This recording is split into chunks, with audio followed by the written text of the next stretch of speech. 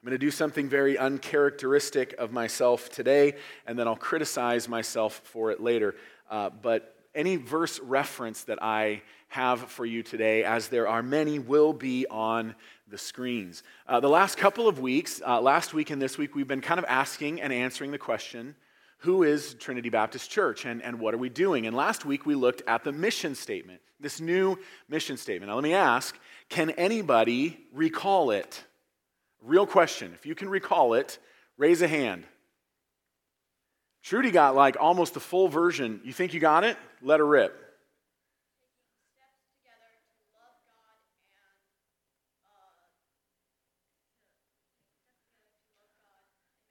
That's exactly it. Taking steps together to love God and make Him known.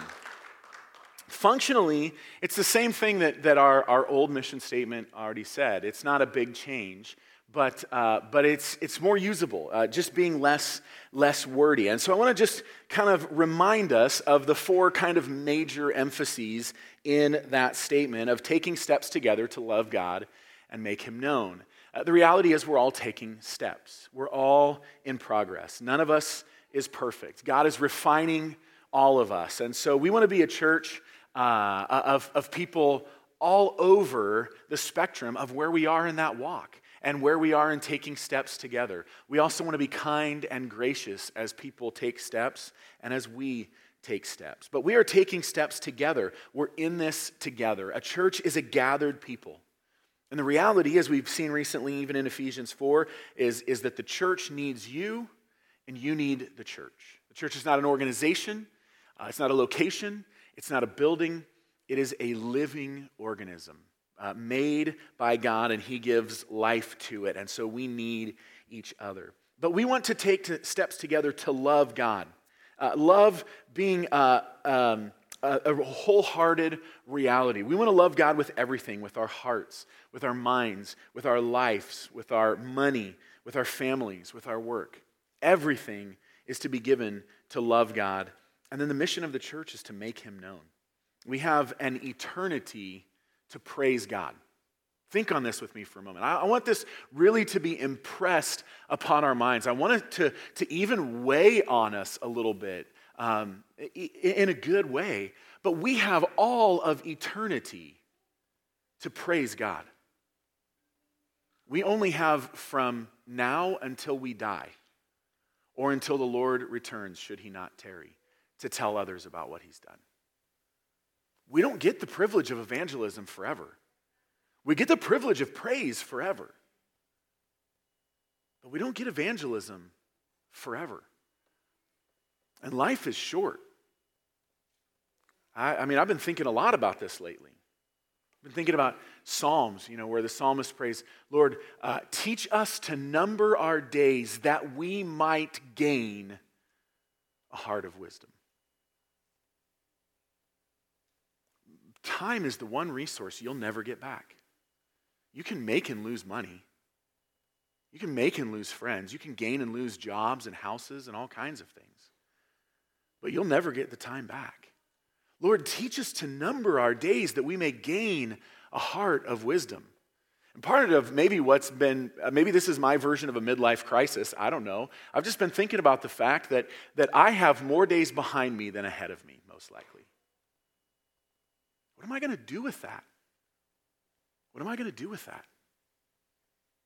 Because this little bit of time on earth that we have, it's all we got. It's the only opportunity we have to evangelize. It's also, by the way, the only opportunity we have to praise God for all eternity through suffering. There will be no suffering for eternity. This is our only shot to praise God through suffering.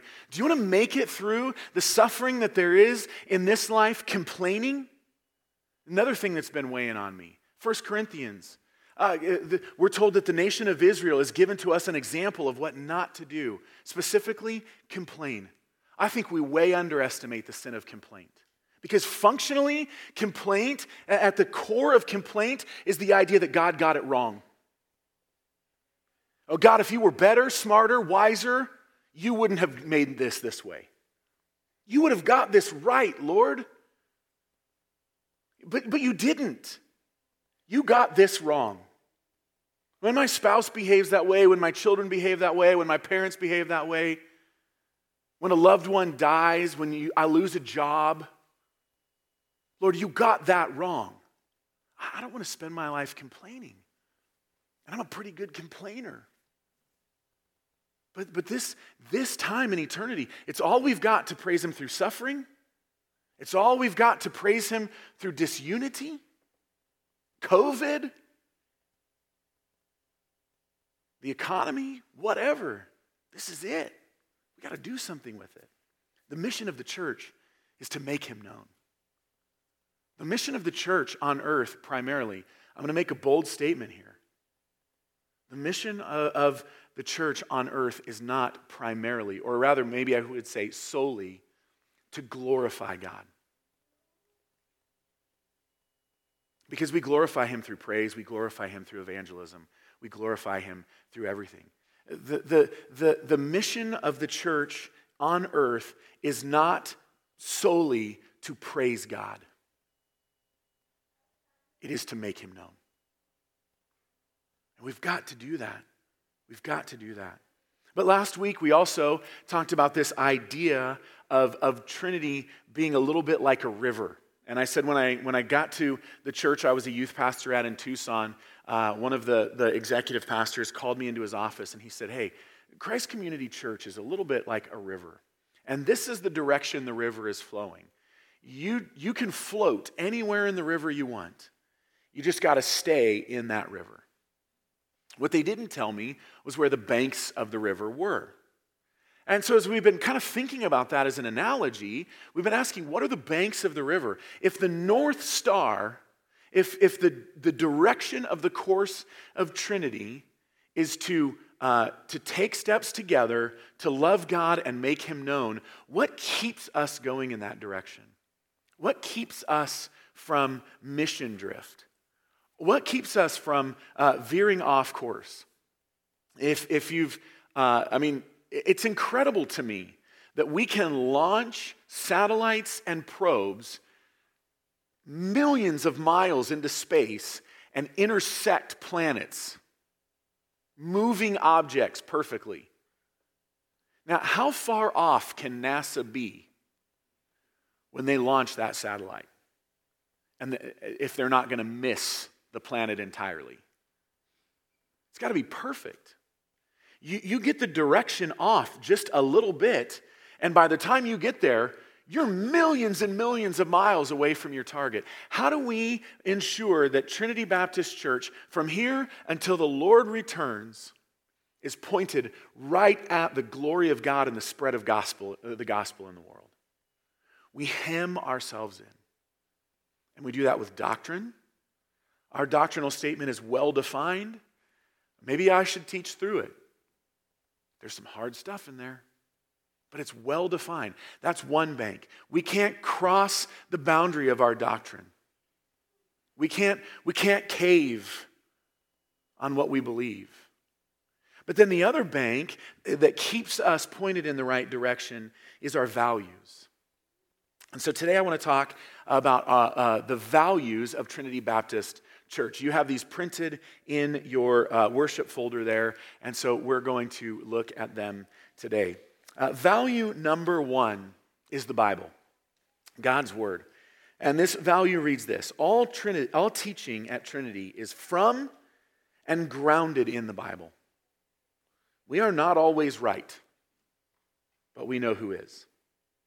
We believe that the Bible is God's primary way of revealing himself and governing his people, which is why all leadership and decision-making at Trinity comes under the authority of God's written word. Let me share a few verses with you. Romans 10:17 says, "So faith comes from hearing, and hearing through the word of Christ." We want people to hear the good news of the gospel of Jesus Christ. How does that happen? It happens through the word of Christ. 2 Timothy 4, verses 1 and 2. Now this is to a pastor, so this is really a charge mostly to the elders and the pastors of the church. Do you want to know what the responsibility of the pastor is? Whether it's maybe even a director level, but especially of pastors, what is our charge? Maybe even more specifically, what should you as the church hold us accountable to? It is this: I charge you in the presence of God and of Christ Jesus, who is to judge the living and the dead, and by his appearing and his kingdom. Now, maybe some of you know of Andy Stanley's reference to double-barrel preaching. I mean it in a completely different context, but if there is ever double-barrel preaching, it is this. Paul has just loaded both barrels of the shotgun and fired them at us. He's about to tell Timothy, hey, look, before I tell you this, I want to remind you that I'm telling you this in the presence of God and of Jesus Christ. So the Lord is on my side as I give you this charge. Oh, and by the way, this Christ whom is here with me, affirming these things that I'm telling you, he's going to judge the living and the dead, including you, Timothy, and you, Logan. And I'm going to charge you by his appearing and his kingdom, all the way to the finish line, all the way to his appearing and his kingdom. Preach the word. Not preach psychology, not preach Disney, not preach Hollywood, not preach yourself. Preach the word. I'm happy to use myself in sermon illustrations where I'm a failure. I try and never use them where I might be a success. Because I am not the hero or the hope or the head of Trinity Baptist Church. Jesus Christ is. Jesus Christ is. And so we preach his word, that word by which faith comes. Faith comes by hearing, and hearing by the word of Christ. Be ready in season and out of season. I don't know what those seasons are. Paul doesn't tell us. But I do know one thing. You're either in it or you're out of it. So whatever the season is, it's all the time.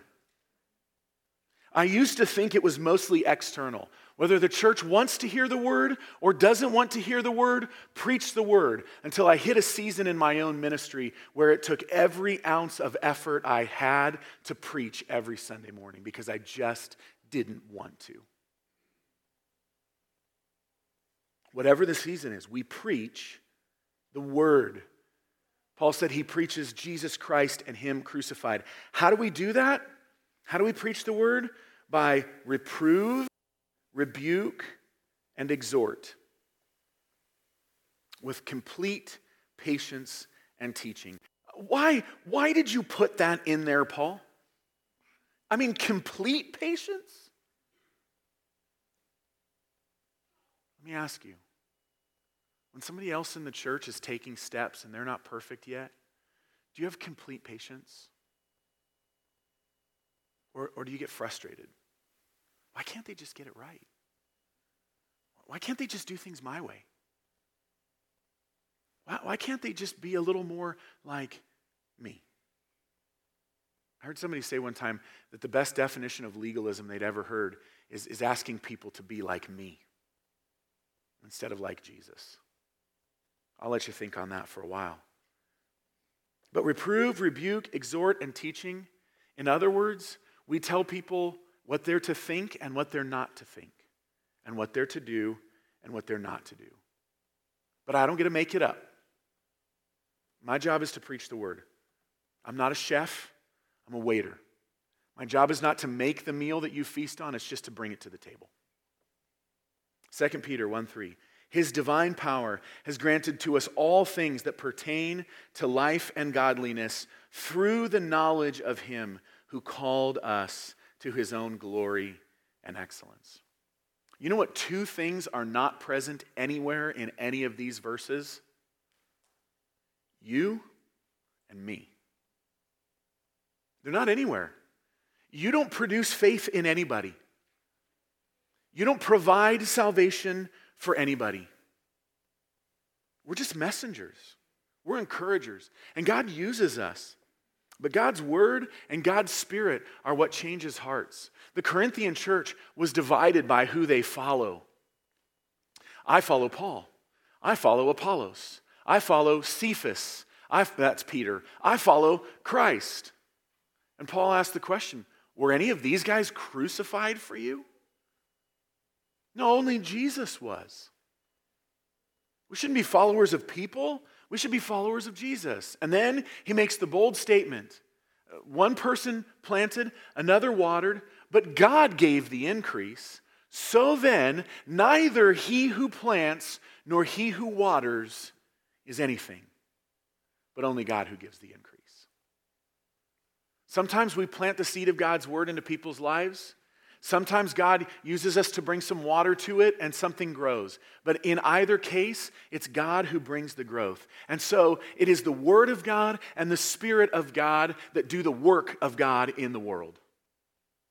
And so our job is not to be creative. Our job is not to be to exposit the times. Certainly we want to speak truth into the times. The church has always been called to that. But we want to speak the word of God so that the Spirit of God can call the people of God. So we're not only going to talk about the Bible, we're going to teach the Bible. We're going to open it up and we're going to explain it. There's two important steps to that for you. The charge for us is a little different. But number one, please listen. Bring your Bible to church. I don't care if it's digital or if somebody cut a tree down and killed an animal to get it here. Bring your Bible to church. I think, in middle school, and I was not in the habit of bringing my Bible to church, and somebody looked at me and said, "Why would you go to battle without your sword?" I thought, that's a great question. Why would I go to battle without my sword? So I bring my Bible to church, and so should you. And secondly, read your Bible regularly.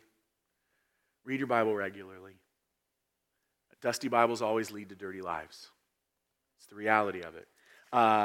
We might be out, but I would commend the Bible reading. I would commend any Bible reading plan to you. It doesn't matter what Bible reading plan you use. Pick one and use it. This is the one I wrote and I've found value in for me. That doesn't mean you'll find value in it for you. I can't do 7 days a week. I'm constantly behind. So it's a 5-day-a-week Bible reading plan. But we're going to prioritize the Bible. Number two, the gospel. The gospel. The gospel of grace is at the core of everything we do. We strive to make the gospel clear to all and central in the life of our church. Let me read that again. We strive to make the gospel clear to all and central in the life of our church. We also strive to be gracious in our interactions with others, knowing that in Christ, God has been gracious towards us. What do I mean by strive to make the gospel clear?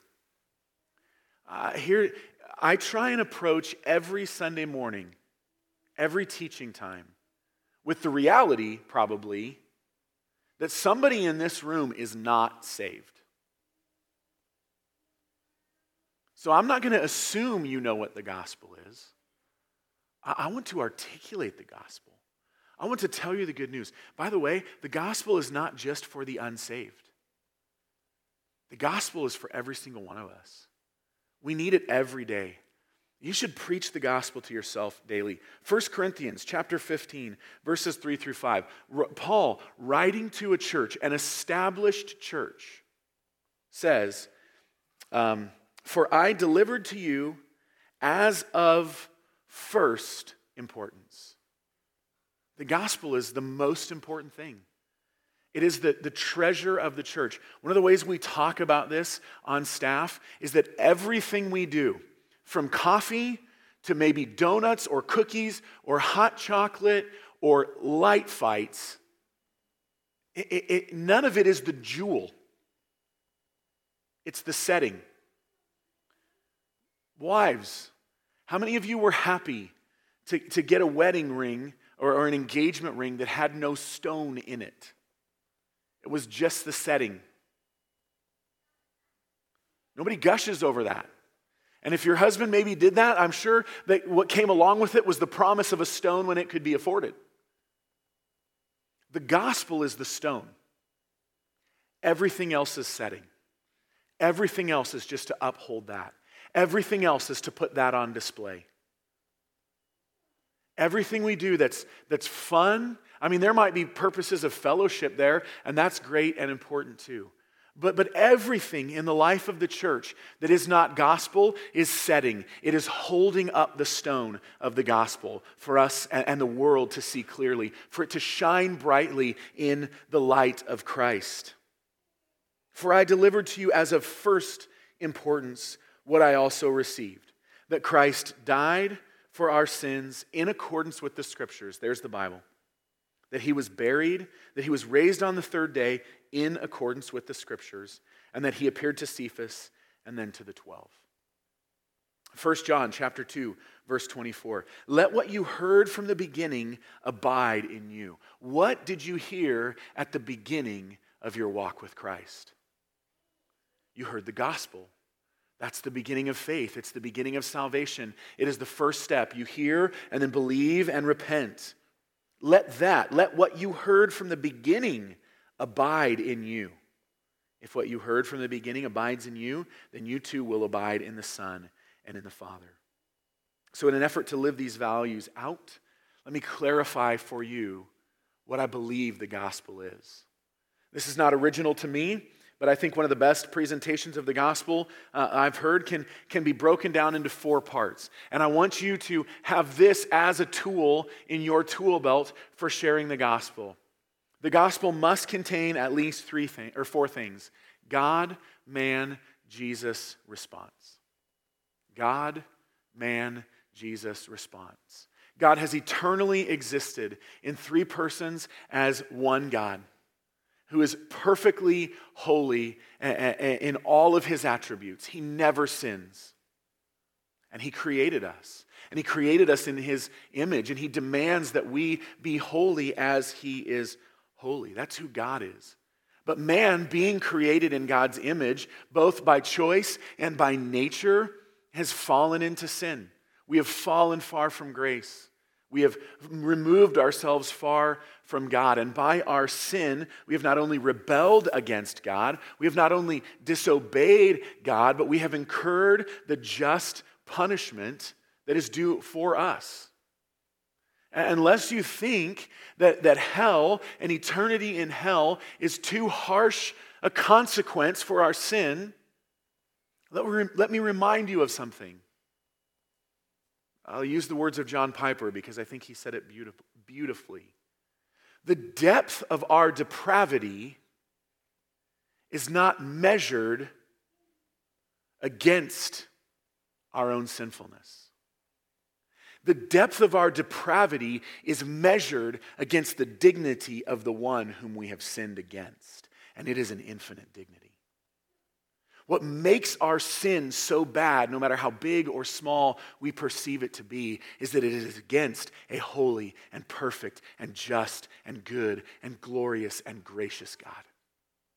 And therefore it is infinitely wicked because he is infinitely glorious.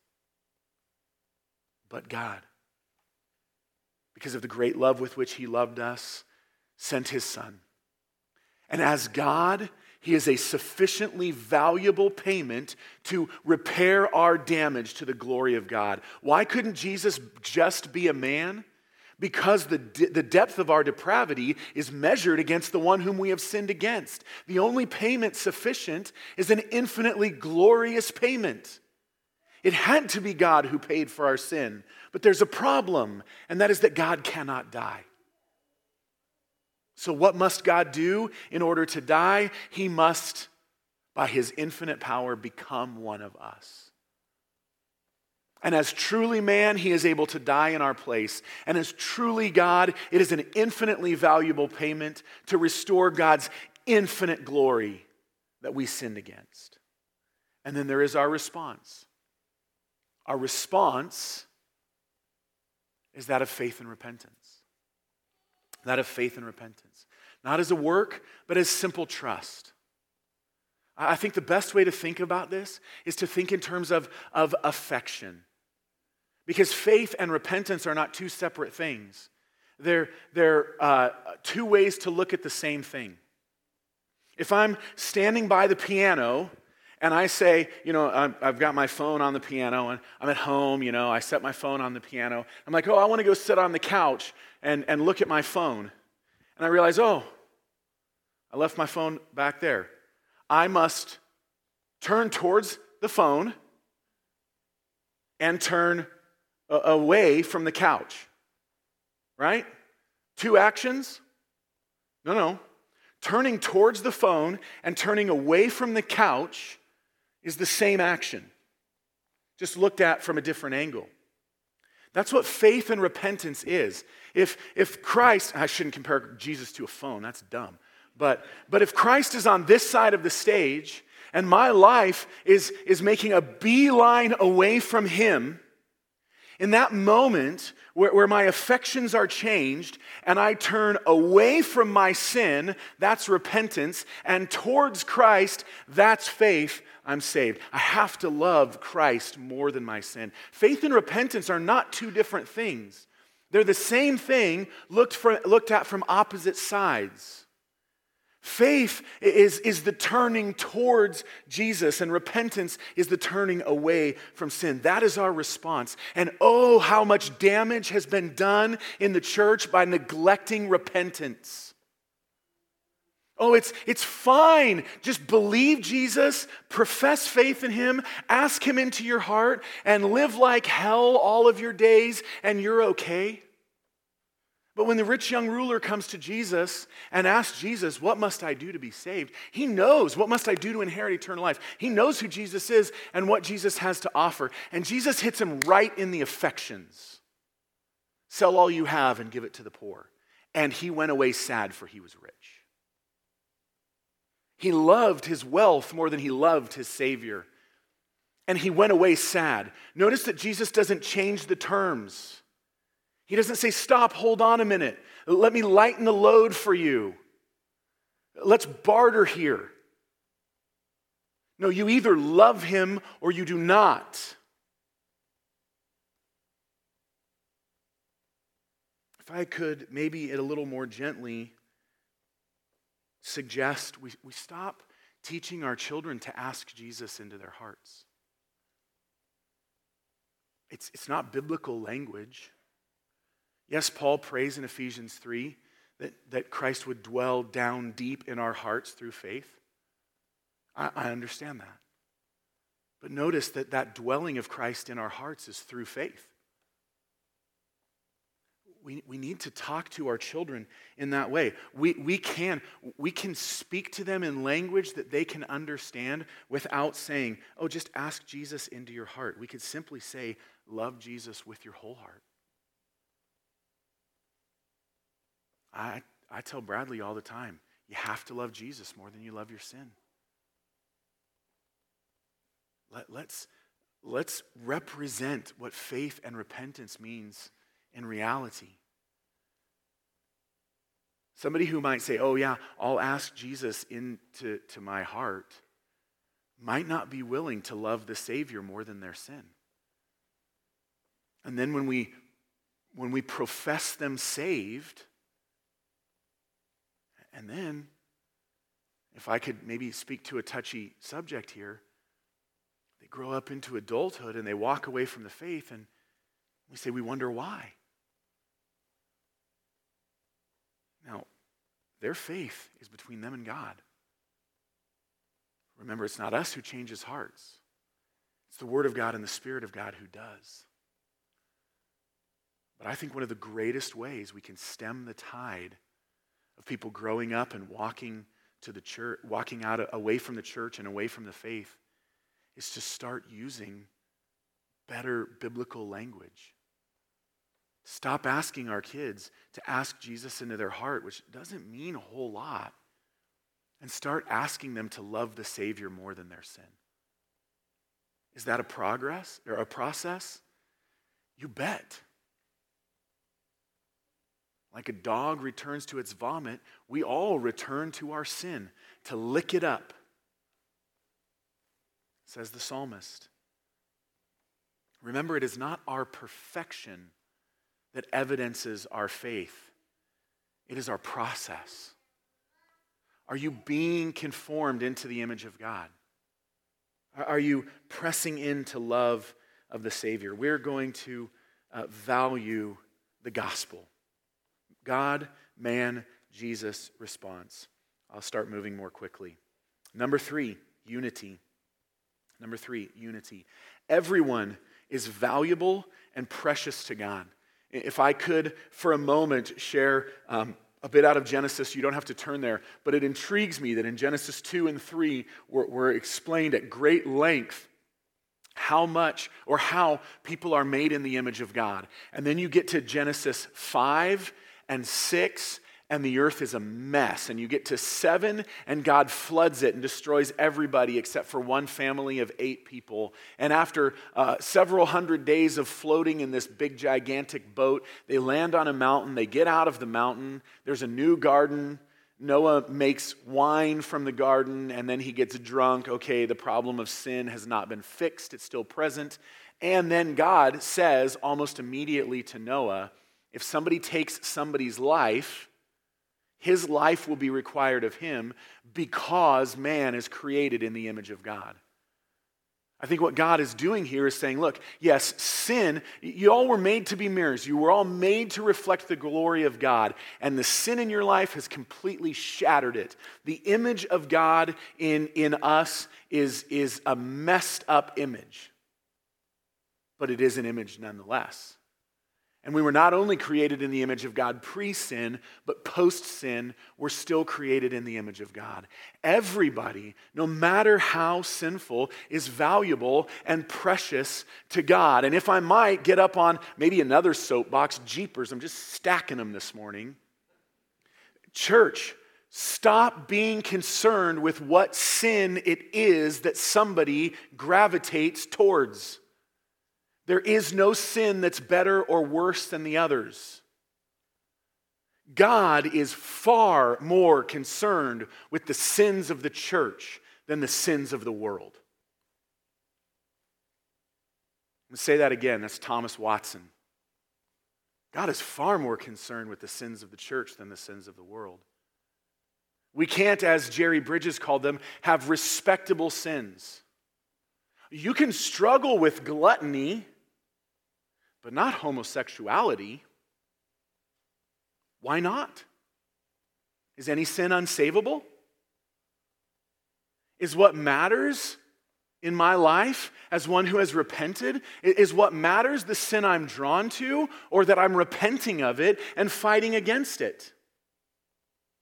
Why throw stones at people because they have some sin different than me when I'm just being perfectly comfortable and content with my own version of respectable sins? Everyone is valuable and precious to God. Everyone. Everyone. When a gay couple walks through the door, are you going to invite them to sit next to you? What if they're covered from head to toe in tattoos? What if they need an ashtray outside the front door?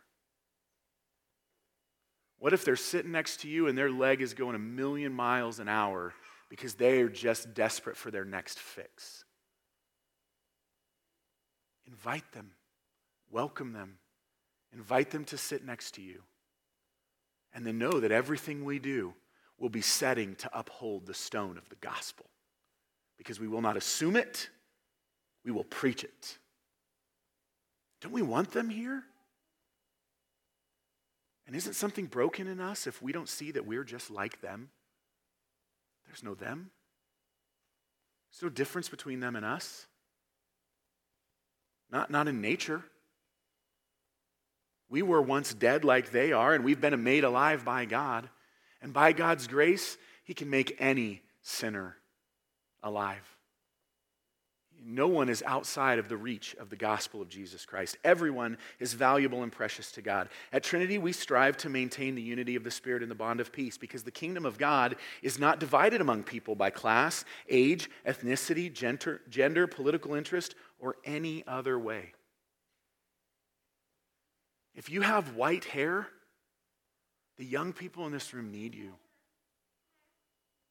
When was the last time you invited them over for a meal or took them out or spent time with somebody much, much younger than you?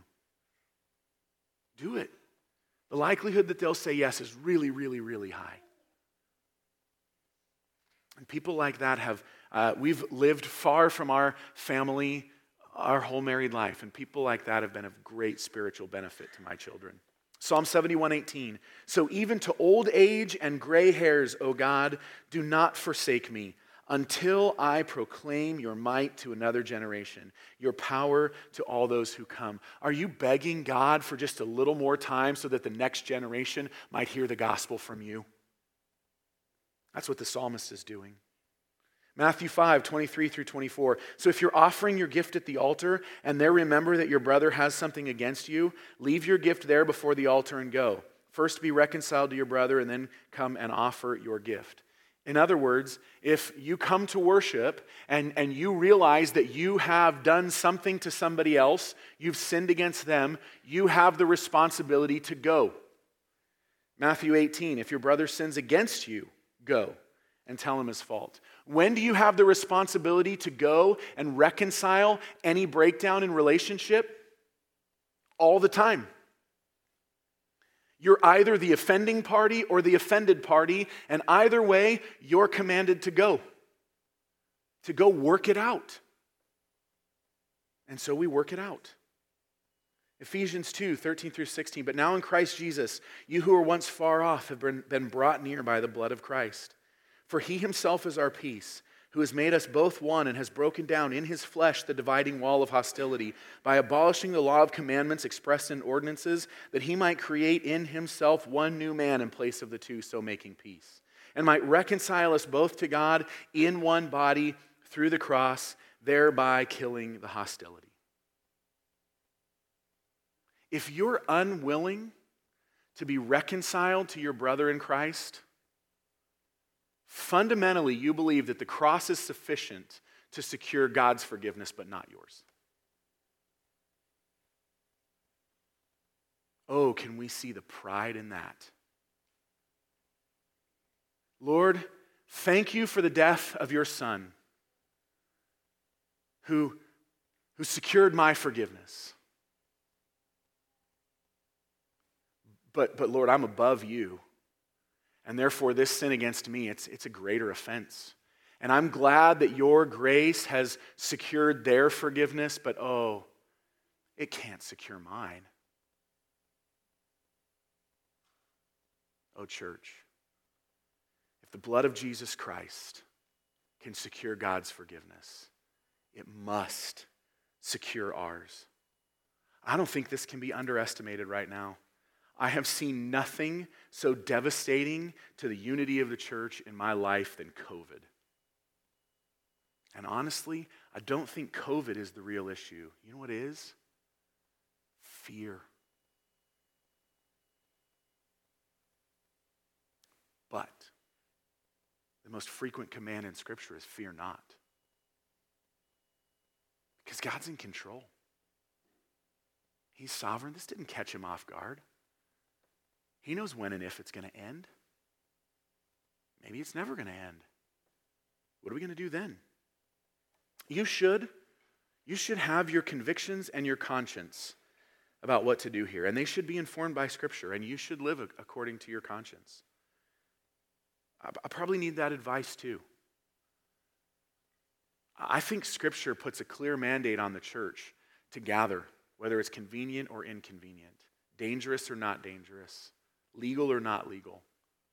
But I've probably been a little too hard on people who don't see things my way in this matter. And so I probably have some repenting to do there as well. But the reality is this is tough. COVID isn't probably going to go away anytime soon. We got to keep moving forward. We're going to prioritize unity. Number 4, we're going to value relationships. Healthy relationships are essential for growth in Christ and the spread of the gospel. Notice that this does not say healthy relationships are good. Healthy relationships are essential for growth in Christ and the spread of the gospel. At Trinity, we prioritize humble relationships where we can both give to and receive from others in the body of Christ.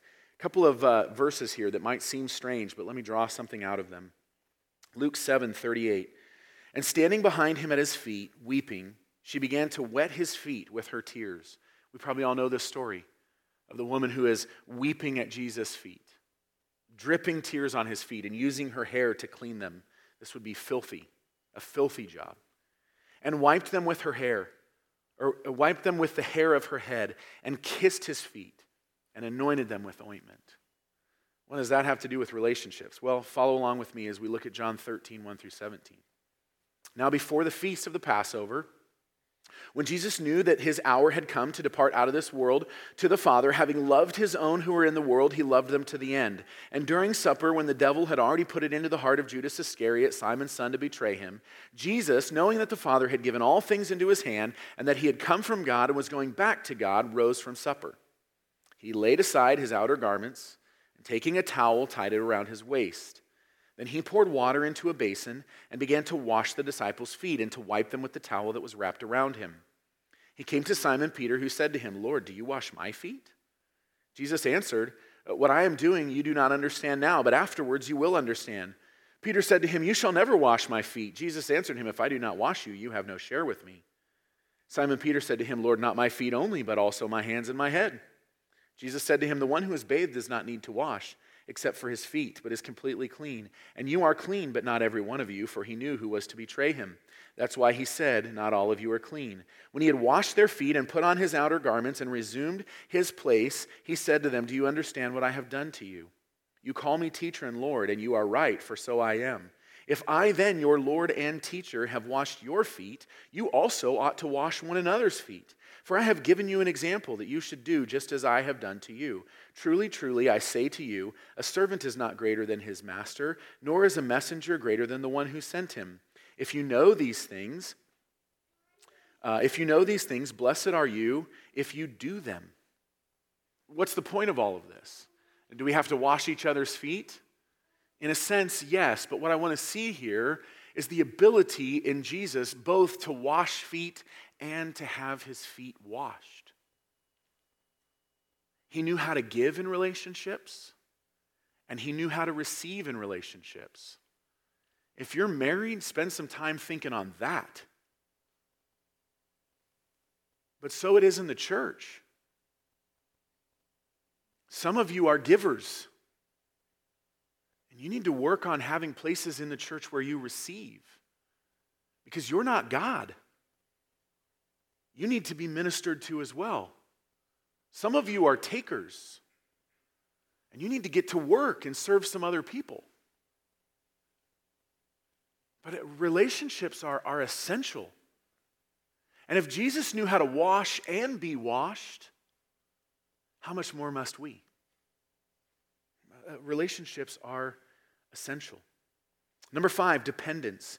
The Christian life is a life lived in dependence. We depend upon God for all things, expressing our dependence in prayer.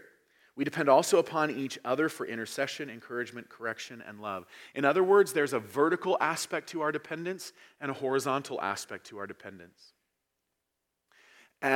For most of us, as good Americans, we prioritize vertical dependence and not so much the horizontal dependence. I don't need anybody else. I'm strong enough on my own. It's just me and God. We'll get it done. God helps those who help themselves. We quote that like scripture. I hope you know it's not. Dependence.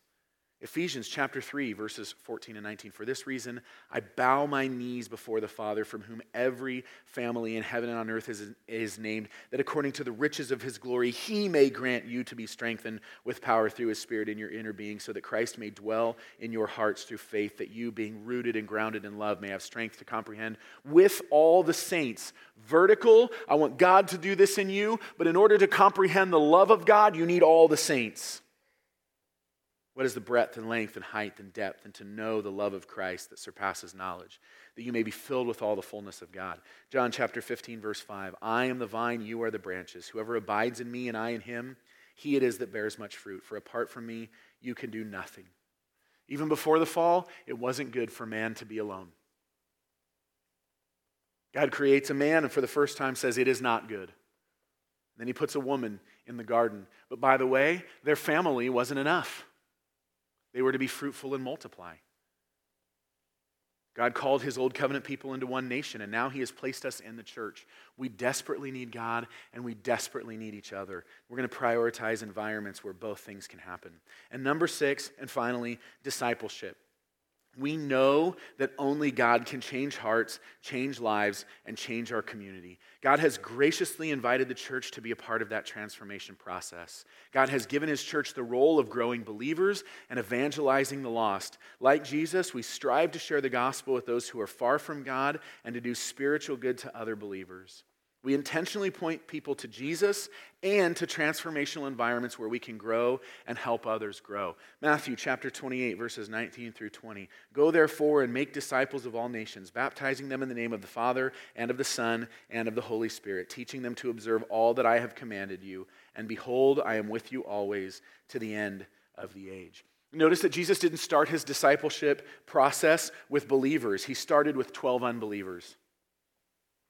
Making disciples starts with evangelism. But that's what we're called to. We first teach people to believe. We present the gospel. We command them to believe and repent. And then when they do, we baptize them. And this is a reference to more than just dunking. Maybe some of you have believed and you have not been dunked. Let's change that. But baptism has much more meaning to it than just getting wet. It signifies placement into the church. The only logical next step when you have been saved is to get connected into a church.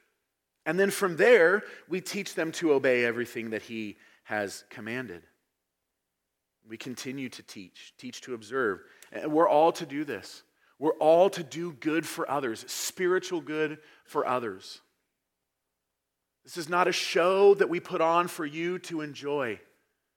This is a family meal where you come to feast on the Word of God, and I'm merely the waiter.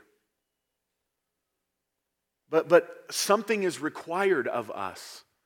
I couldn't believe it the first time I saw Michael Phelps' diet when he was training. The guy was as skinny as a rail and eating like 10,000 calories a day.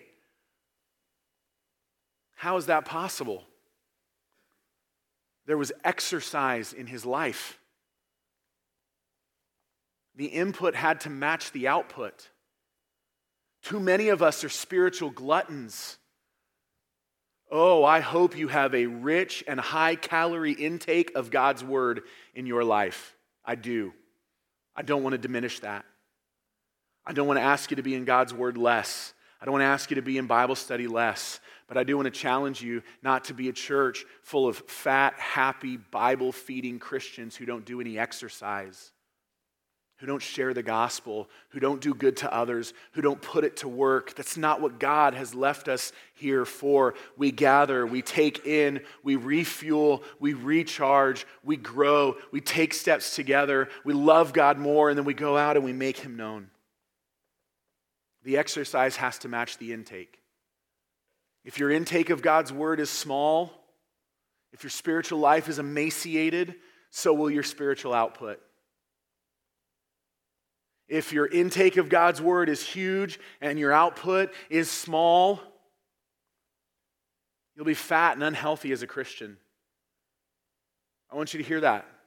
Unhealthy. If you take in massive amounts of God's Word and you don't do good for anybody else, you're an unhealthy Christian. You need to have a rich diet of God's Word and faithful exercise in doing spiritual good to others.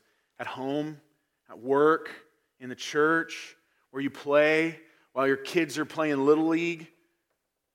Anywhere, everywhere. That's what God has put you there for.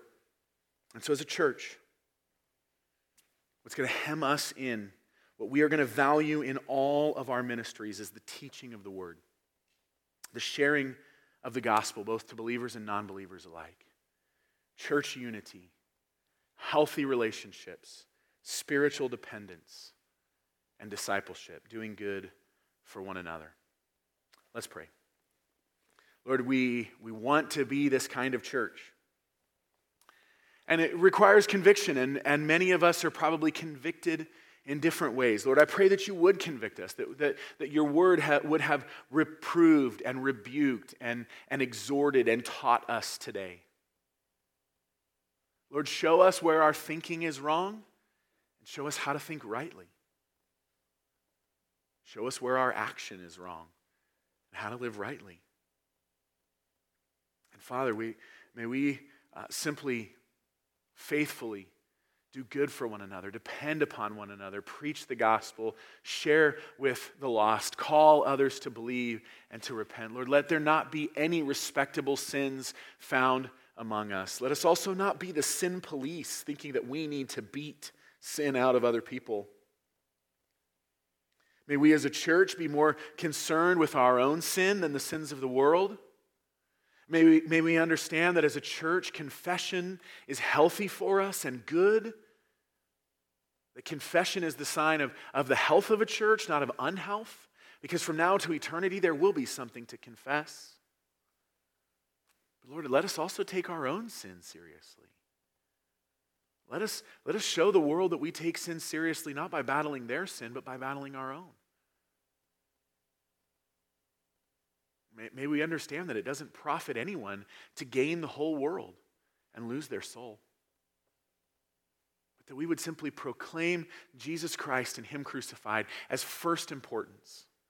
That we would proclaim who you are as God, who we are as people, what you have done for us in Jesus Christ, and our response of faith and repentance. That we would trust you and love you more than we love our own sin. Lord, and as we come now to your table, would you let this be the unifying and bonding act that it is? Would you remind us that you are present with us here today, that it is not merely a memorial, though we do remember what you have done for us, but that we have real communion with you and real communion with one another. Not through the elements, they are just symbols, but because you are present and we are here together and you are with us. So would you unify us in this time for your glory and for our good and for the spread of the gospel. May we proclaim your death and resurrection through it until you come. And we ask it in Jesus' name. Amen.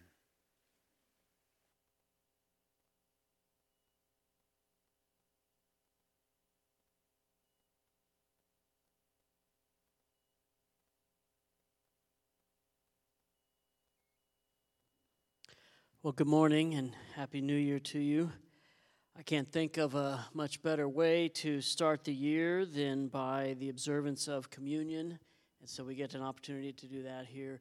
And, there's so much talk this time of year about bettering yourself, about self-examination. And again, I can't think of a much better way to sort of measure our lives than by how we prioritize ourselves around what Jesus has done for us and then our response to that. And so we get an opportunity to do that this morning as we observe communion. And as I was reflecting this evening on this observance, I'm struck by the fact that all 6 of these values that we've just been sharing, they're really present in this observance of communion. And I want to maybe just highlight that briefly as we prepare to do this. First of all, the Scripture, the Bible, is present. Even Paul, as he's writing to the Corinthian church, he says, I've received from the Lord that which I passed on to you. He roots this observance of communion firmly in the Scriptures, in the record of the Gospels, and Jesus' own final week with his apostles. It's rooted right there in the Scriptures. And certainly the gospel is present. This is a tangible and very physical depiction of what Jesus has done, his blood and his body broken for us, poured out for us, giving us the opportunity to be free from sin and united with him in holiness forever. And unity, as Logan just mentioned, it's an act of unifying. There's one body, there's one bread. We do this not only as unifying ourselves in this body, but unifying ourselves with all the followers of Jesus who have come before us and who are spread out around our community and around our world, and it's a very unifying act. And relationships, it gives us the opportunity to sort of level the playing field. You know, there is no hierarchy when we all are united around submitting ourselves to the work of Jesus in our lives. And then dependence, maybe that goes without saying, but none of us would even have the opportunity to observe this if we didn't acknowledge our own dependence on the Lord, but also dependence upon each other. It is an act of a communal act, a unifying act as well. So that vertical and horizontal dependence. And finally, it's simply an act of discipleship, and that we're preaching the gospel to each other as we partake of these elements. Not only are we infusing our own lives with the gospel, but we're reflecting on that together, preaching the gospel to each other. So these values that we've shared, they are present, each of them, in some ways through this observance of communion. So I'm going to ask the men who are serving to come forward at this time, and then I'll say a word of prayer. I always love that moment when the men are sort of like eyeing each other around the room, like, all right. Let me pray for us, and then we'll distribute these elements. Father God, you are good, you are holy, you are you deserve all the glory and praise in the universe, and yet you love us so much that you gave your one and only Son, gave him as a sacrifice to cleanse us from the sin that is an ever-present part of this world. And we reflect on that great sacrifice this morning, and yet we can't even reflect on that without knowing the rest of the story, that you did not stay dead. Your Son Jesus rose from the grave in order to affirm that that work is finished, that there is no more payment necessary to cover sin, that all that has been paid for, and so we are allowed and invited to walk a new life, to live a new life that is in you, that is united with you, and that will be with you forever and ever. And so we take this as an act of sober reflection, but it's also an act of worshipful celebration, in the sense that we can't divorce those two pieces one from the other. And so as we partake of these elements together, Lord, first of all, give us a fresh sense of these values that really move our church into the future, and also give us a fresh sense of just how amazing and how powerful the work that you've done in us and the work that you want to continue to do in us is. We pray these things in the name of your Son, Jesus.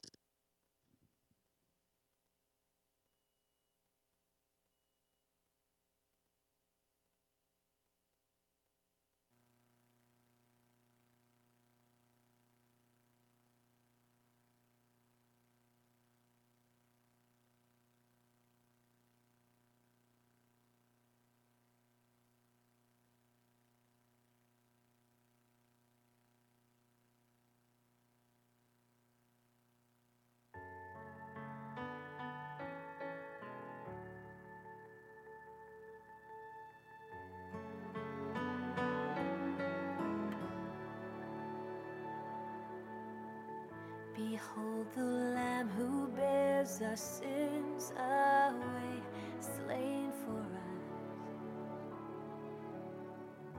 And we remember the promise made that all who come in faith find forgiveness at the cross.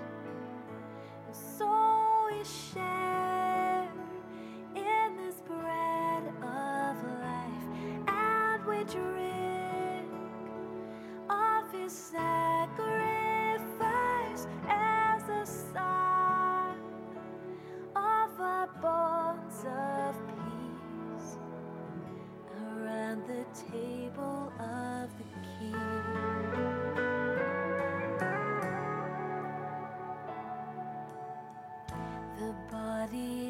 our Savior Jesus Christ tore for you. Eat and remember the wounds that heal, the death that brings us life, paid the price to make us one. So we share in this bread of life, and we drink of His sacrifice as a sign of our bonds of love around the table of the King.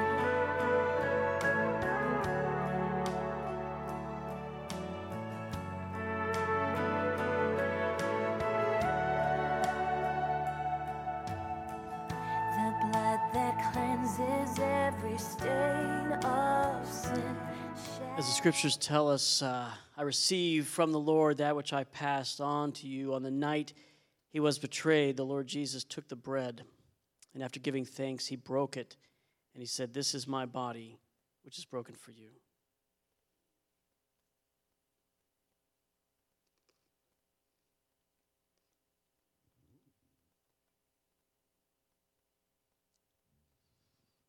In the same manner, after supper, He took the cup, and He said, "This cup is the new covenant in my blood. Do this whenever you drink it in remembrance of me, for whenever you eat this bread and you drink this cup, you proclaim the Lord's death until He comes."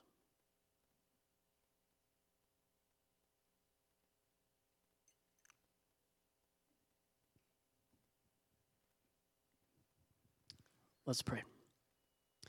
God, we are grateful again for the opportunity to begin this year by reflecting on the old story, what you have done for us, Lord. And I pray that you would lead not only us as individuals, but lead our church into a future that is centered on you, that is rooted in the gospel, that is living out these values that we've talked about in a way that is compelling to our community. We pray these things in the name of your Son, Jesus. Amen.